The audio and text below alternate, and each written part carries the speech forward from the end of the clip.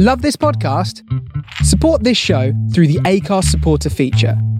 It's up to you how much you give, and there's no regular commitment. Just hit the link in the show description to support now.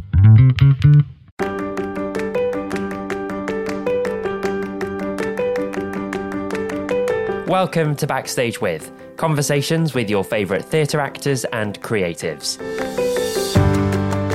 It feels like a while since I've said that.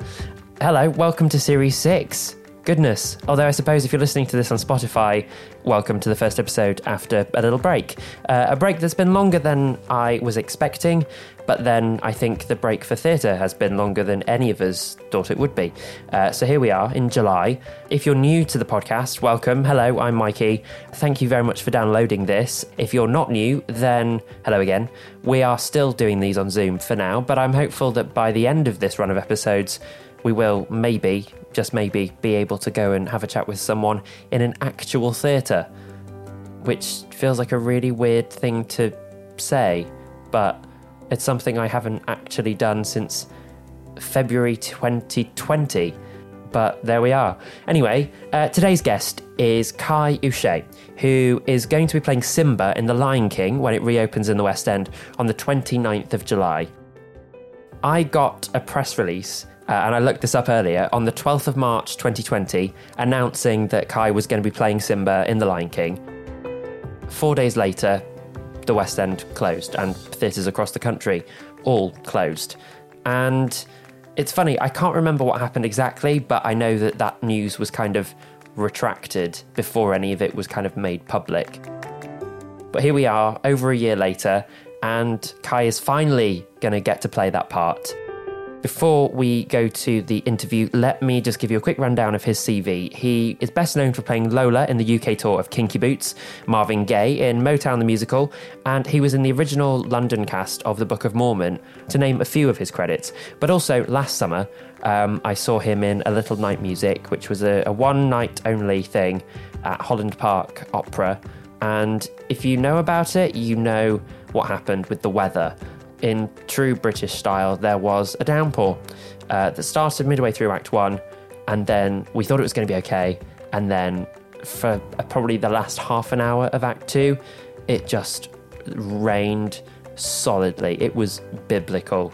I thought I might get pneumonia, but thankfully I didn't. But also, it was one of those things where it's awful at the time, and you're walking to the tube afterwards thinking, oh my God, I've never been so wet in my life. But then actually you look back and you go, oh, wasn't that nice? Wasn't that really nice? Anyway, here is my conversation with Kai Uche. I know everyone's really bored of talking about the pandemic, but just quickly tell me how the last year and a half has been for you. Oh God. Okay. So yeah, it's been, it's obviously had its ups and downs. Like with everyone, we've all been, kept inside, allowed to come back outside for a bit, and then, shoveled back inside again. I've spent it mostly doing voiceover work, and predominantly, just trying to stay fit and healthy so that when the shows come back, we're all ready to get back on stage. Cool. Yeah. And am I right in thinking you had been cast in The Lion King just before lockdown happened, and it was just about to be announced, and then they reeled it back in?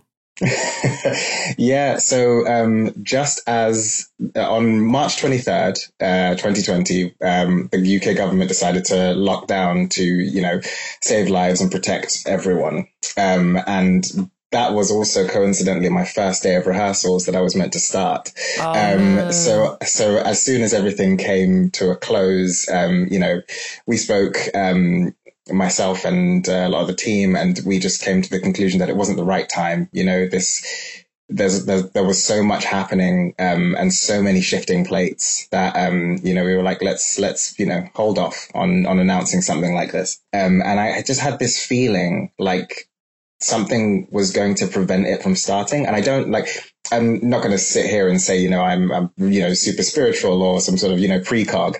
But I just had this feeling in my chest. I was just like, okay, just, for the sake of yourself and for the sake of, well, basically self-preservation, hold off on getting too excited about this one. Because this one means so much to me, this show.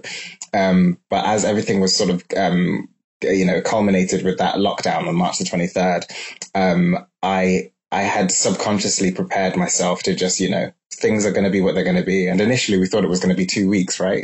So I was like, maybe this will be 2 weeks and then we'll see. And then it was, a few months, and now it's been a year and a bit. So, I think we've just had because so much happened, so many different levels of it being locked down, but certain things are allowed to continue. When we officially went into lockdown, that whole period in time became a bit of a bit of a blur, a bit of a mesh. So yeah, I remember at the time thinking quite fondly, I don't know what day it is, and I think I'm happy with that. Yeah, I mean, I feel like we as a nation, we just have whiplash from being constantly like, oh, we're going to be okay. Oh, no, we're not. Oh, no, we're going to be okay. Yeah. So I'm really bored of that now. You said The Lion King, this show means a lot to you. So Simba, was that a part that you've been looking out for? How did it come into your life? How did it come onto your radar that this was the time? So, casting back years and years and years and years ago, I'd graduated from my university in 2009, and I'd come out thinking, I want to go to drama school, or I just want to be in the industry. And so I'd send off my applications to drama school, but I'd taken myself to open auditions just so I could prep myself, depending on where basically I wanted to find out what my weakest prong was before I went off to drama school. And I found myself, I met a friend, Scarlett Douglas, who, she turned around in one of the open auditions and she gave me her agent's email because she was like, you don't have an agent. Here's my agent's email. We'll get in touch, etc. And so I get, signed with them, and they were like, cool, we'll get you seen for this, and this. And I think the third audition that I had was for The Lion King. And I was like, oh my God. It's so quick that this has happened. This is now in front of me. And this show has been, I think by then it'd been playing about 10 years already. And I was like, just blown away by the fact that I had this material. I think they sent me Simba and Banzai material for me to learn for the show. And I, had, a few rounds, etc., did a few material workshops, a few dance workshops. And then I didn't get the part. And I was like, okay, cool. At this point, we'll walk away from it and we'll see, what will be sort of thing. A few years later, auditioned for it again. And each time I auditioned, the song Endless Night that you audition with when you audition for Simba, there's something about it that, it deals with issues of loss. It deals with, issues of your, the relationship you share with your parents, etc. So I just, every time I've auditioned for the show, it's, been an interesting sort of cathartic process for me, because I've, had to, in order to resonate with something like that, you need to find something within yourself and relate it to something within yourself in order to portray that feeling that Simba has. And I'm saying all of this before I've even gone into rehearsals and started the show, so it's been a long time coming. And I feel like, this time around, the stars have aligned, because I had to pull out of auditions one year. I think maybe it was like 2014, because I was off to do a different job. But this time it feels like the stars have aligned, and, I am exactly where I need to be, pandemic or no pandemic. Of course. So when you this time around, when you got the part, have you actually been into the Lyceum yet? Have you walked through that stage door and gone, this is happening, or is that moment still to happen? So as we were gearing up to start the first time, I'd gone in for a few costume measurements and fittings, and head pull, which is when they do the cast on your head for the mask that sits on top. Oh, cool. So gone through the stage door, been around the theatre, had a moment on stage as well, just looking around. I was just like, genuinely, a part of me was, I'm a working actor now. So part of me was like, cool, absolutely professional. And then the little kid in me who graduated years and years ago was like, I can't believe this is happening. Mm-hmm. Because that is not a small theatre, is it? I remember the first time I went in to see that show, and we walk past the Lyceum all the time, but when you go in and actually look at the auditorium, it's massive. Yeah, it's huge. I can't remember how many seats it is. You probably have that in your notes. But yeah, it's a big old theatre, and really ornate as well, like a gorgeous, gorgeous theatre. So to have that detail in the auditorium, and then you have all the detail in the show. It's a really good coupling, I think. Do you remember the first time you saw the show? Yes, I do. It was when I was auditioning the first time round. I realized I'd seen the film, but I'd never been to see the show. So I took myself and a friend of mine at the time to go and see it. And watching, being sat in the stalls and watching Circle of Life happen all around you, you know, with the Rafiki on stage who sings out the iconic, you know, Nansing Gonyama. And then you've got the animals appearing in different places with this call and response to wake up the Pride Lands. It just set me into like a full body goosebump moment. It was incredible. I'm not really a crier, but I tend to show my emotion through like goosebumps, and I had so many moments where I was just covered. It's such a beautiful show. And when Simba swung in on that rope that very first time, what was going through your head then? Did you kind of have an instant feeling, oh, that could be me one day, or did that come to you later? You know, it's a weird one. I watched, because obviously I think at the time, because I was auditioning, I actually had forgotten while I was watching the show, because the show is so beautiful and it's so multi-layered. You get so swept up in the magic of it all, with the puppets, with the actors' performances, with the dancers, with everything, that I genuinely forgot that I was meant to be watching a singular track to like go, okay, cool, this is really interesting. Can I do this? Will I do this? I got really swept up in the emotion of it all, and how human these, you know, they're obviously they are lions in front of you, but and all of these other animals, but this human emotion that was portrayed on stage, I got swept up in the storytelling, and I think afterwards, it was only after the show when I went, at some point in my life have to do this. Brilliant. Over the summer, other things came your way. I'm guessing, you know, there were little bits here and there for lots of people, and some people managed to get back on stage. A Little Night Music at Holland Park was a very wet evening, wasn't it? Yeah, that really was. It was. We'd been praying all day, and actually we had a tech earlier during the day where the heavens didn't open, and we were like, cool, it's held off, wonderful. And then I remember halfway through, not even halfway through actually, maybe it was halfway through the first act. Yeah, it was. Yeah, where the heavens just absolutely tore open and came thundering down. And, you know, credit to all of my fellow performers during that production. Like they cracked on, they used it, they enjoyed it, and it became so much. The rain was almost its own character by the end of the show, because it became such an iconic moment for me. You know, there was a moment where Laura Pitt Polford, when she was singing, remind me of the song that The Miller's Sister saved me. Thank you so much. The Miller's Son, and she took her hand out and played with the rain as it was going past. Janie D as well, swinging through it with this beautiful red ball gown. I've just got goosebumps. Yeah, me too. Yeah. Absolutely beautiful show. And I can't imagine what it must have been like from out front, but from where I was sat, it was amazing.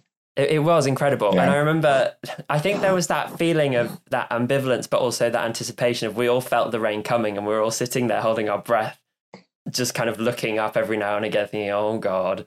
And then when it did finally come in the middle of Act 1, it was, and then it kind of eased off a bit, and we were all like, okay, maybe that's as bad as it's going to get. How wrong we were. And also, like, props to, you know what, it's a true testament to the Britishness of that whole moment, that everybody sat there and were like, no, we are watching, we are supporting theatre, we are here. The resilience of the audience and the resilience of performers, you know what, just sort of across this entire period has really resonated with me. I've just really been, you know, in awe of the strength displayed and the dedication to the craft and to supporting people. It's been wonderful to behold. And I think we'd been starved of theatre for about 5 months at that point. So, I mean, I was going to sit, if there had been thunder and lightning, I would have sat there. I'd have sat there through a tornado, I'll be honest. And you mentioned the Laura Pitt Pulford moment. And I think that was when it was just starting to get really, really bad. And she's swinging around this marquee, heavily pregnant, and this amazing green dress, and I was just like, this is incredible. Yeah. And actually, I genuinely think that will probably stay in my memory as one of my favorite theatrical experiences of my life, because of the rain as well, but just because everyone was just so happy to be there, cast included. Yeah. We were all, it really electrified the performance for me. Yeah, and you were wearing some great trousers, if I remember correctly. Yes, yeah, they don't fit anymore. Tell me about it. I've thrown out half my wardrobe because I just can't get in. I've sadly outgrown Slim Fit. So let's just leave it there. Slim Fit stretch. There we go. There's a good I'm sadly beyond help with even that. I'm now in stretch straight cut, which is depressing, especially with my underdeveloped calves. It just doesn't work. Anyway. Enough of that. Are you a big Sondheim fan? Was that a show? I mean, I think you'd done it before, hadn't you? You played the Count, am I right? Yes, played the Count in Chester. I feel like I'm only really scratching the surface of the Sondheim catalogue. Like every time I'm exposed to a new production of his, my mind just boggles at the sheer like masterful artistry at play. I've got Merrily We Roll Along on a shelf over here that I've been meaning to like dig into, but a production or a show or some voiceover comes through the door, and I'm like, okay, well, I'll get to you in a second. But I really love all of his work. Yeah.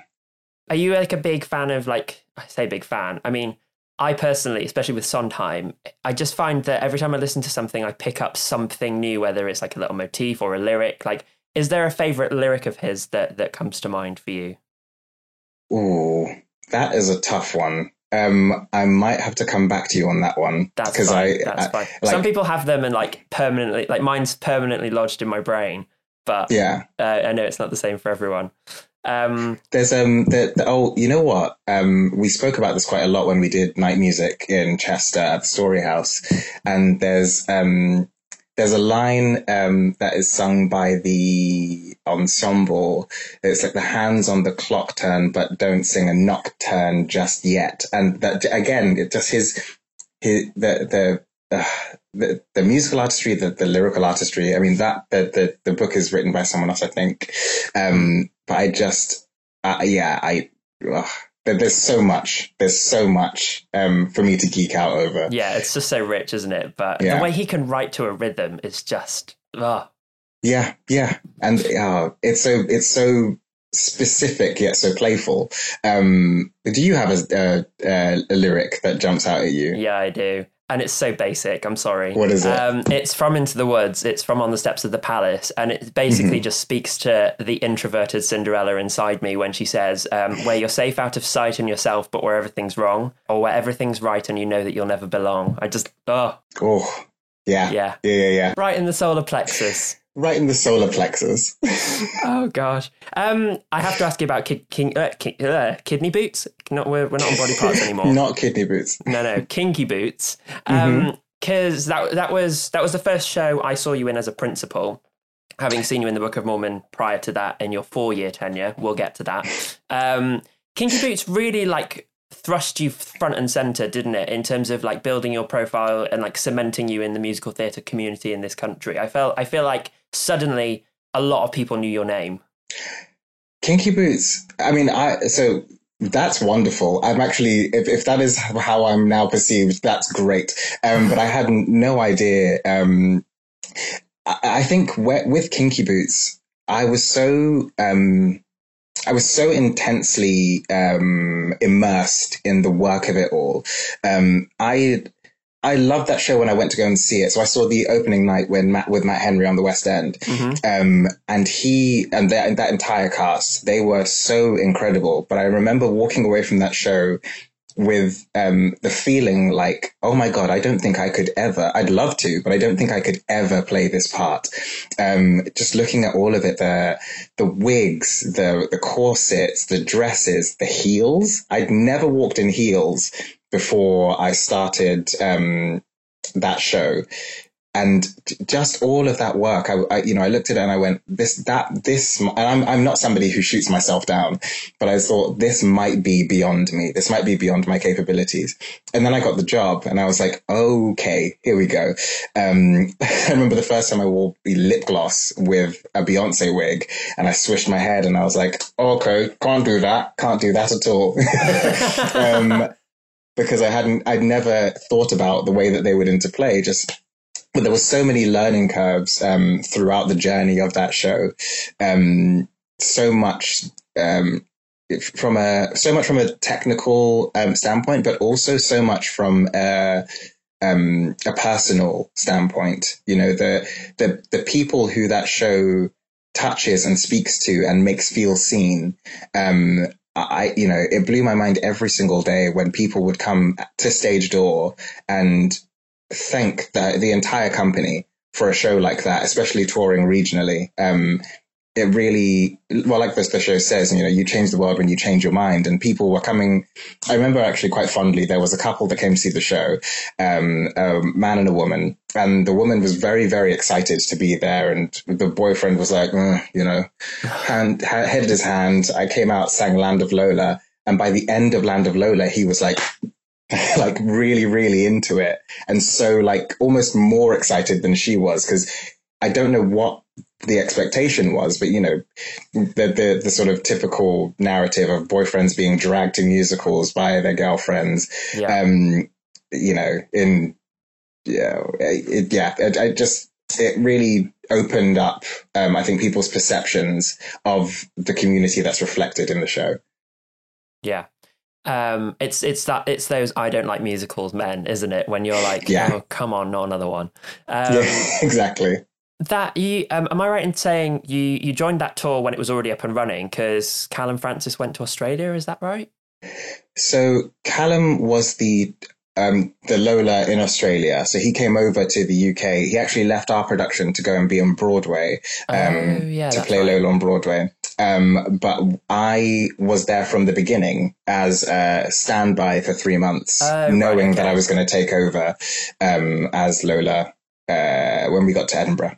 Right, okay. So having that time in the wings, kind of watching and waiting, did that make it easier when the time eventually came, or did that just actually feed the anxiety?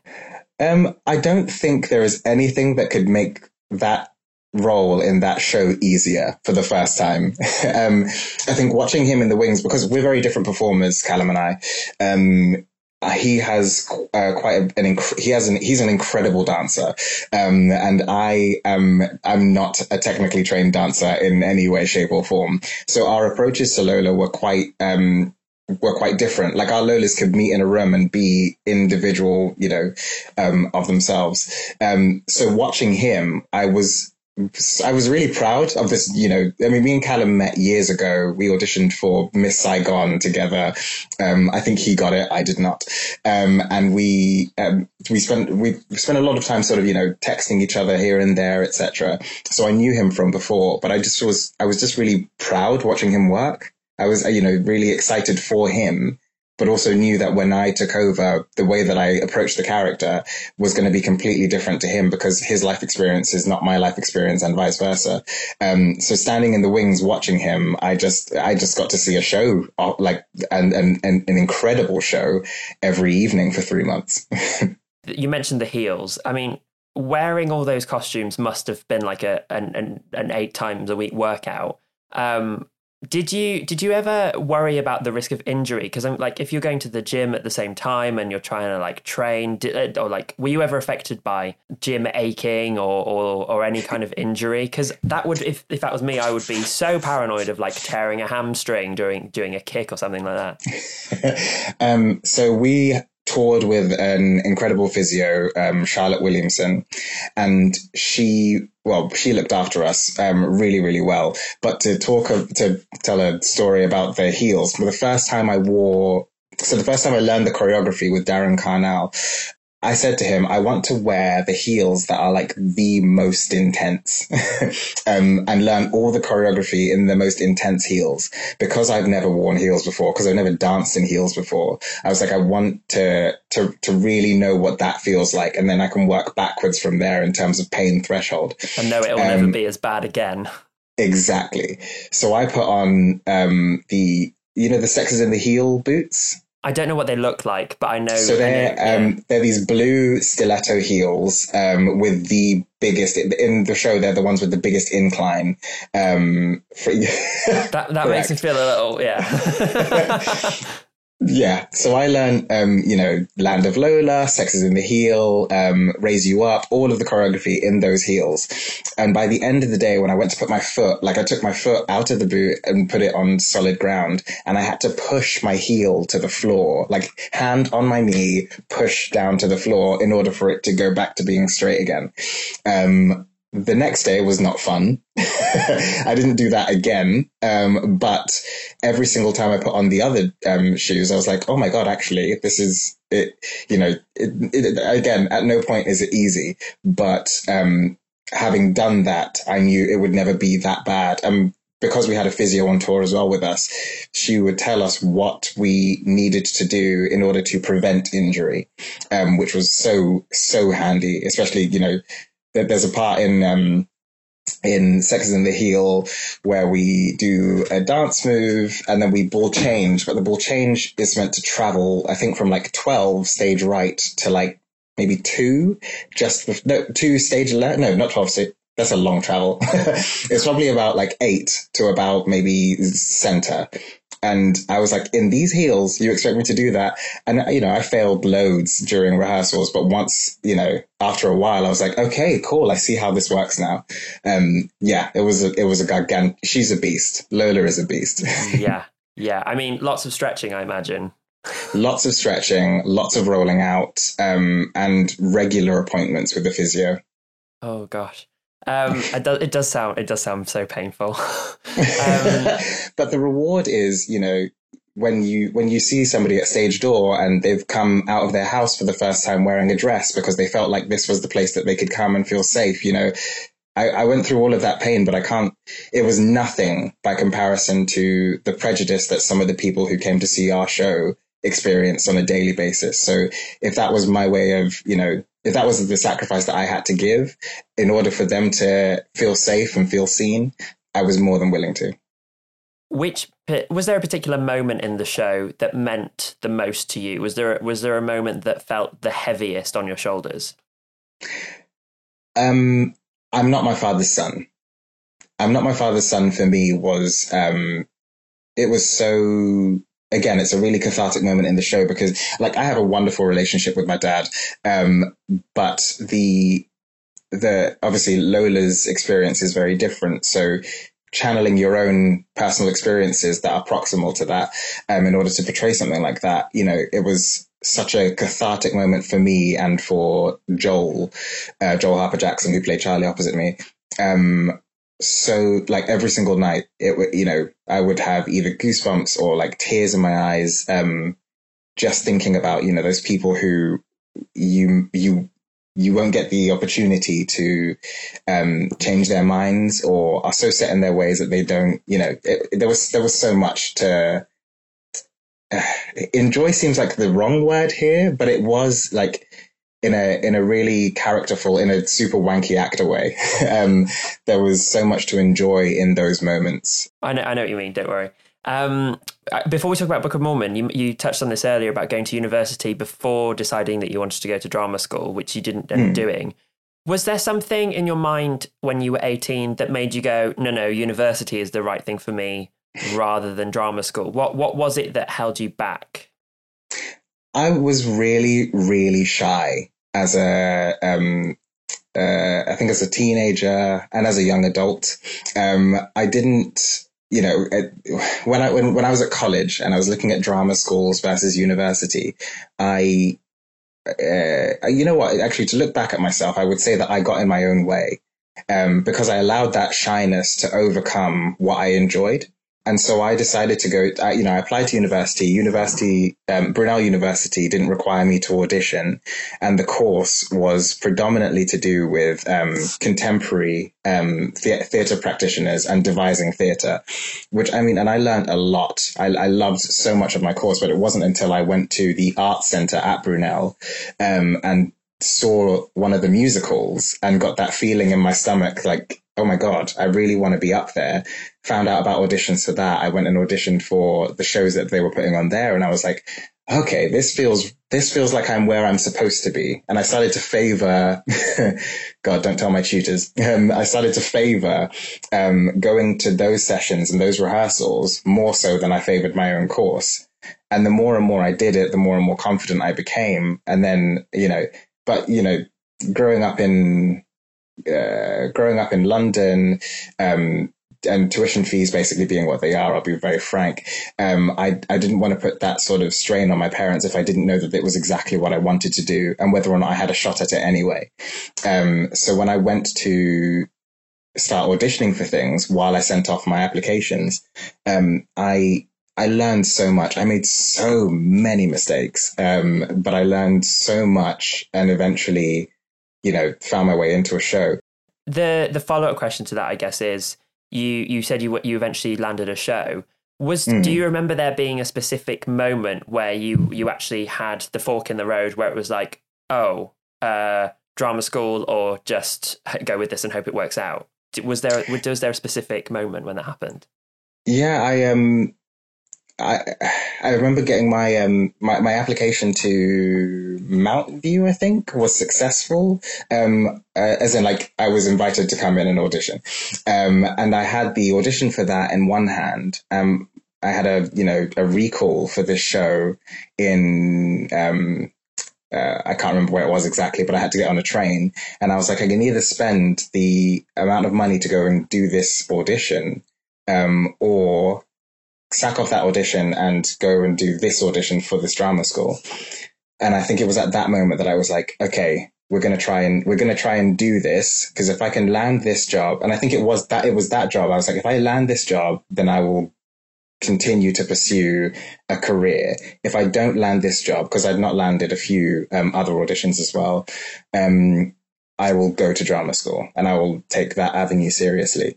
I wish, honestly, looking back, I wish I had gone to drama school, because I think there's a lot of information, obviously, that I don't have, probably to this day, having not done a course at an accredited institution. But I also wouldn't trade any of my experiences that I've had at all. It's been such an interesting and wonderful journey. Whenever there's been a gap in my knowledge, I've taken the time out to research it myself. And essentially my 10 years in the industry have been my drama school training, which is, it's been really wonderful. Have you ever struggled with imposter syndrome because you didn't go to drama school? Like every single time, not in a horrible way at all. Because I didn't go, there is always, like I said, there's always going to be something that somebody else knows over me. But I think also people in our industry are so warm and so helpful and so lovely that, you work with people, you learn things from people. And I think actually, even if you come out of drama school, there are things that you won't have learned at drama school that you can only learn by doing the job, by having the experience of working in our industry. And I think, it wasn't until, oh God, when was it? Maybe in my last year of Mormon, actually, that I started to go, actually, you're doing this. Like, you're not trying to do this. You're not pretending you're doing this. You're doing this. So my answer is yes. And I will still probably continue to have it because, again, having not gone, it hangs over you a little bit, but I love what I do so much that sort of trumps that feeling. Yeah, and at least you don't have the debt either, right? Well, I've got the debt for Brunel, so... I'll be paying off my student loan until I'm probably like 60, so, we're all in the same boat on that one. But actually, a lot of the other actors I've spoken to who did go to drama schools, and like some of the big ones, have said to me that they struggle with imposter syndrome. So it's almost like there's always going to be something that you could have done that is going to be in the back of your mind going, oh, but you didn't do this? Because, I mean, lots of people seem to still struggle with it because there just always seems to be like another door you could have gone through. Yeah. I definitely feel like, you know, every now and again, oh man, if only I'd done like a real intensive tap course. Cause I love dancing, but I don't have any, technical training in dancing. But if I could have done a tap class, I think I would have, you know, a tap course rather, sorry. I think I would have really, but anyway, that's a conversation for another time. And I just want to say, I think the flip side of all of this is, look how amazing you've done for someone who didn't go to drama school. Like, look at what you've built, like having that wall to overcome. Not to sound wanky or anything, but you know. No. It's lovely to hear. So thank you. I think my sister actually says this all the time. She like, you know, grabs a flip flop and like hits me over the shoulder with it. And she's like, I can't believe you are where you are, given, you know, that you haven't had to go to drama school, etc. She's like one of my biggest champions. It is interesting to think about it from that perspective, which obviously I seldom do. So yeah, no, thank you. Sisters are the best. I do want to ask you about Book of Mormon and actually, just on the thread of not going to drama school, to then be cast in the original London production of the Book of Mormon, that must have been a moment, right? That must have been oh, I can do this kind of thing. Yes, yeah. So God, that was such a whirlwind time because I did Fame, which toured Italy, and then I came back and did Avenue Q, the tour, for 2 years running. And then I was auditioning for Hairspray on tour and Book of Mormon in town. And I landed Book of Mormon and I was like, oh my God. I come from a very, very, like my mum is Catholic, and my dad, basically quite a religious household. And I remember saying to my mum, I'm going to need to sit you down and talk to you about this one because I don't think you're going to want to come and see it. No, not at all. I just, you know, it's just the sensibilities of some people. She did eventually come and see it, which was wonderful. And she was, again, super supportive. But the Book of Mormon obviously has some questionable language used. Yeah. But to come from doing tours then to end up being in the original company of the Book of Mormon in town, for me was mind-boggling. I couldn't quite believe, again, that I had gotten through that door. And all of a sudden I had my first West End credit. And then the second year of the show, I performed at the Olivier. It's like everything was just felt like it was snowballing. I was like, hold on, where am I? What's happening? This is amazing, but also kind of low-key unbelievable. I love that show. Do you remember the first day you were in the rehearsal room and you walked in and you were in this room with Casey Nicola and the American creatives and Gavin Creel? Like, that must have blown your mind a little bit, right? Yeah. So many people whose work I'd listened to before, whose work I'd seen before, and I was in the same room as them. And then, you know, subsequently became friends with a lot of them. It was just unbelievable. I've used that word so many times, but it really was unbelievable, you know, and then doing the work as well, being able to absolutely dine out on all of this, like all of the movement, all of the close harmonies, all of the humor. My God, the multi-layered humor. And also, so, you know, growing up, I was a big fan of South Park. So then getting to see and work with Matt Stone and Trey Parker as well, huge. I was genuinely like, am I, like, half of me, again, the professional actor, being like, yes, we're all here, we're all working very hard. But then, you know, 17-year-old Kai, you know, looking around and being like, he wrote that episode of that show that you really, really loved watching. Cool. I remember the first preview because they did this thing where they gave away like every ticket I think was free. I think. Anyway, I was there and I hadn't paid for it, so and I just remember the roar when it started. Because I think there was some sort of like, oh, how is it going to play over here? Was that in your minds going into it, or did you kind of go, they're not ready, they don't know what's going to happen? In my mind, I, you know, it's obviously like when a show transfers, and especially an American musical comedy transfers to the UK, our sensibilities sometimes don't match up in terms of like what makes us laugh, the timings, etc. But the wonderful thing about the South Park guys is their brand of comedy is so steeped in like British sarcastic sensibilities that it just, I mean, I think I always trusted that it was going to be funny. And yeah, I remember when I first watched the show, which was quite a while into our first contract, I think, we were all given show watches so that we could see what we were a part of. And I just remember like grinning and beaming from ear to ear, laughing so much that my belly hurt. And I was like, I've been around all of this material for the past maybe 8 months or whatever it was at that time. And I'm still finding things on stage and now off stage that still make me laugh. You know, it is, basically to answer your question, I always trusted it. And you worked your way up in that 4 years. Was it 4 years you were in the show? And you got 4 to years, yeah. cover lots of different parts and play lots of different roles. Was it just consistently rewarding that whole time? Yes. Yeah. I think, you know, in a cast change, you work with a new group of people who have a completely different energy, different comic timing, different ways of singing things, etc. So it was really rewarding to see and to hear and be around all of that creativity. Then playing different characters as well. So the first 2 years, I was my original track, and then the third year, God, maths, just counting. The third year, I became, was it Midala? Yeah, I think it was Midala that I became, and then after that became Tosh Wanogo Moore's original track, which was Mutumbo. There we go. Mm-hmm. And I finally finished, and also understudied the General and Mafala. My favorite shows were the Mafala shows. The General shows my General shows were great. All of the characters were amazing, but the Mafala has such heart and makes such, you know, difficult decisions in order to protect his people, protect his village. Is that Nabalungi's dad? Yeah. Got it. Yeah. Sorry, I should have led with that. It was.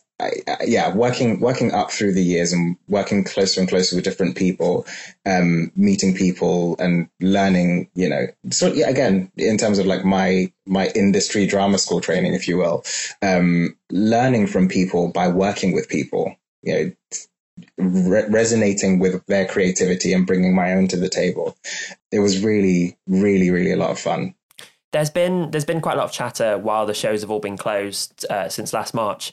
Particularly in America, about the Book of Mormon and about its representation of Ugandan people. And I believe that they've had lots of meetings with cast members from productions all over the world, past and present, about making some changes to just sort of tighten it up where it might have slipped and the comedy might not necessarily be as kind or as fair.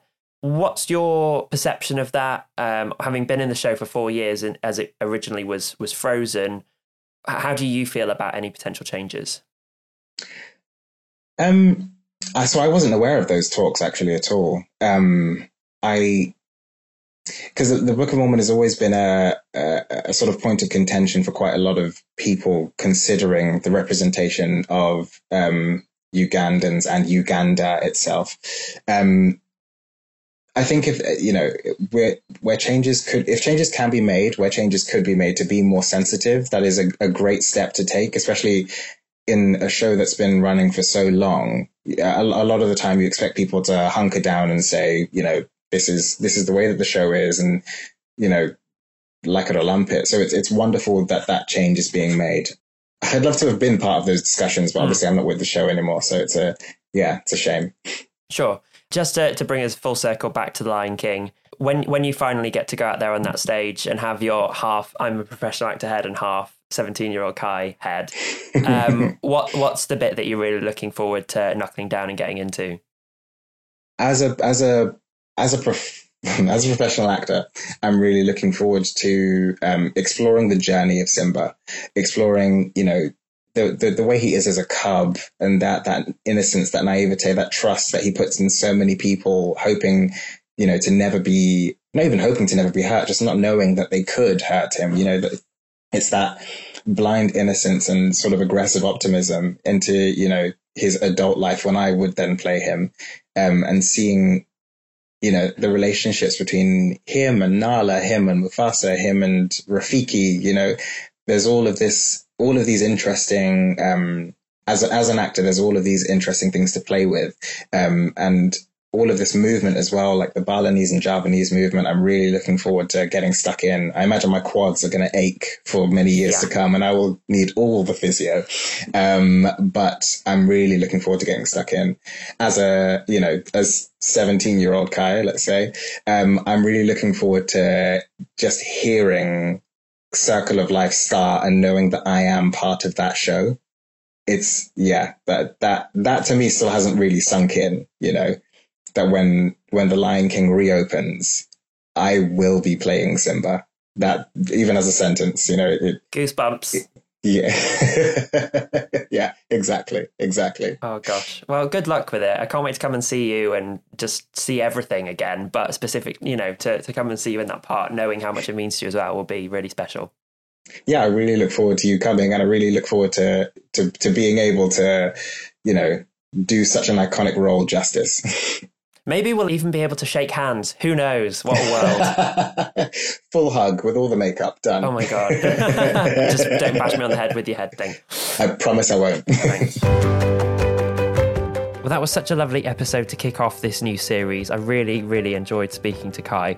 And you can go and see him in The Lion King at the Lyceum Theatre in the West End from the 29th of July, which is really soon. I can't quite believe that all the shows are actually finally opening up. It feels like we've waited for this for such a long time, and it's finally happening. If you want to follow Kai on social media, you can find him on Twitter and Instagram at Kai Ushe, and that's at KAYIUSHE. Well, that's it for this week. Thank you so much for downloading this episode of the Backstage With podcast. I'll be back with another episode and another guest next Tuesday. In the meantime, please head to the Apple Podcast app and leave us a rating and a review, and come and say hi on Instagram at Backstage With. I'll see you next week. Thanks for listening. Yeah. Right in the solar plexus. Solar cervix? Solar plexus. Different entirely. That's an in-joke between me and my boyfriend that I always call it the wrong thing, but the problem is when you mean to say it seriously, you say the wrong one. I'll cut that out.